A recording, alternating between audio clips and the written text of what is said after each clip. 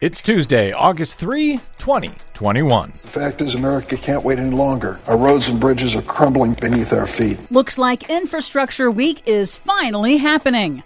County in Washington State passes America's first ever ban on new fossil fuel infrastructure. Plus, massive new wildfires force evacuations in Greece, Turkey, and Italy.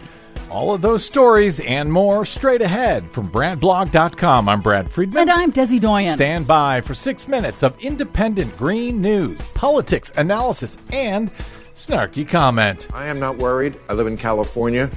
The coronavirus in the air is killed by the smoke from the fires. So See? Everything works out just fine. This is your Green News Report.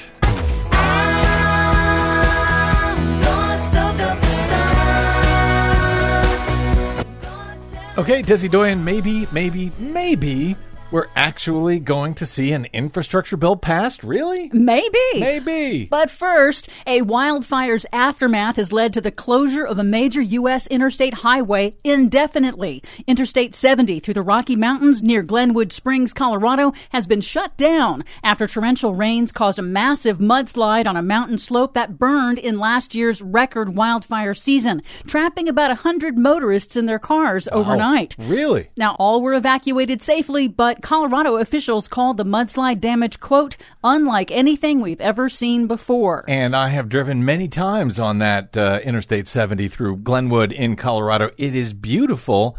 It's shut down indefinitely? Yes, it could take months to repair. Wow. And now requires hours-long detours, some through Wyoming. Oh, man. So that climate-related shutdown arrives just in time for Infrastructure Week, Yay! Which appears to be actually happening for reals this time. After becoming a running joke in the Trump administration, Senate Democrats released details of the nearly $1 trillion bipartisan infrastructure bill, which contains $550 billion in new spending over 5 years to repair the nation's crumbling roads, bridges, water, and wastewater infrastructure, including replacing all of the nation's lead service lines.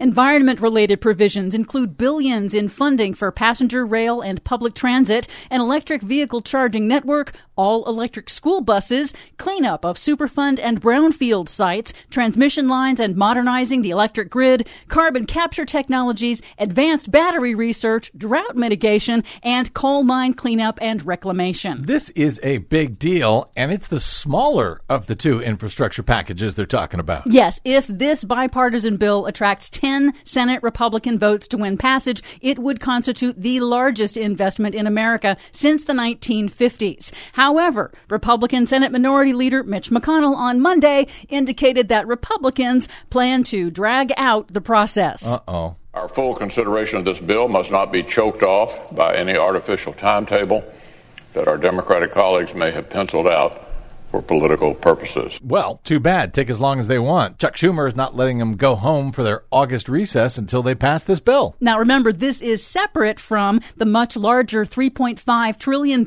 Democrats-only budget reconciliation deal, which can be passed in the Senate with a simple majority vote. But conservative Democratic senators Joe Manchin of West Virginia and Kyrsten Sinema of Arizona both have been saying that they have issues with that $3.5 trillion price tag. Oh, they have issues, all right. In other news, the climate hits just keep on coming. Last week, Greenland's ice sheet saw a surge in melting during another Arctic heat wave in a single day, releasing enough meltwater to cover the entire state of Florida in 2 inches of water. Wow. 6 regions around the world are now grappling with massive wildfires driven by extreme heat and drought intensified by man-made climate change. The U.S. West, Ontario, Canada, Russian Siberia, and now a ring of fire around the Mediterranean as more than 800 wildfires burn in Greece, Turkey, and Italy, causing hundreds of millions of dollars in damages and forcing the evacuations of thousands from tourist resorts. You know, this climate change thing is starting to be a problem.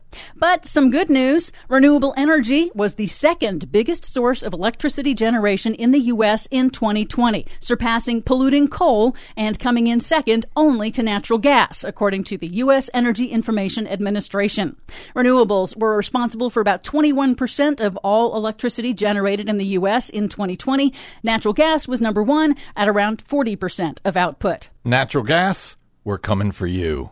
Finally, a victory for activists and anything that breathes in Washington state. The Whatcom County Council just voted to permanently prohibit the approval of any new fossil fuel infrastructure and restrict expansion of existing fossil fuel facilities. The move was spearheaded by new council members who in 2013 worked to defeat a polluting coal export facility and then decided to run for office in their own community. Nice. Elections matter. Way to go, Whatcom County.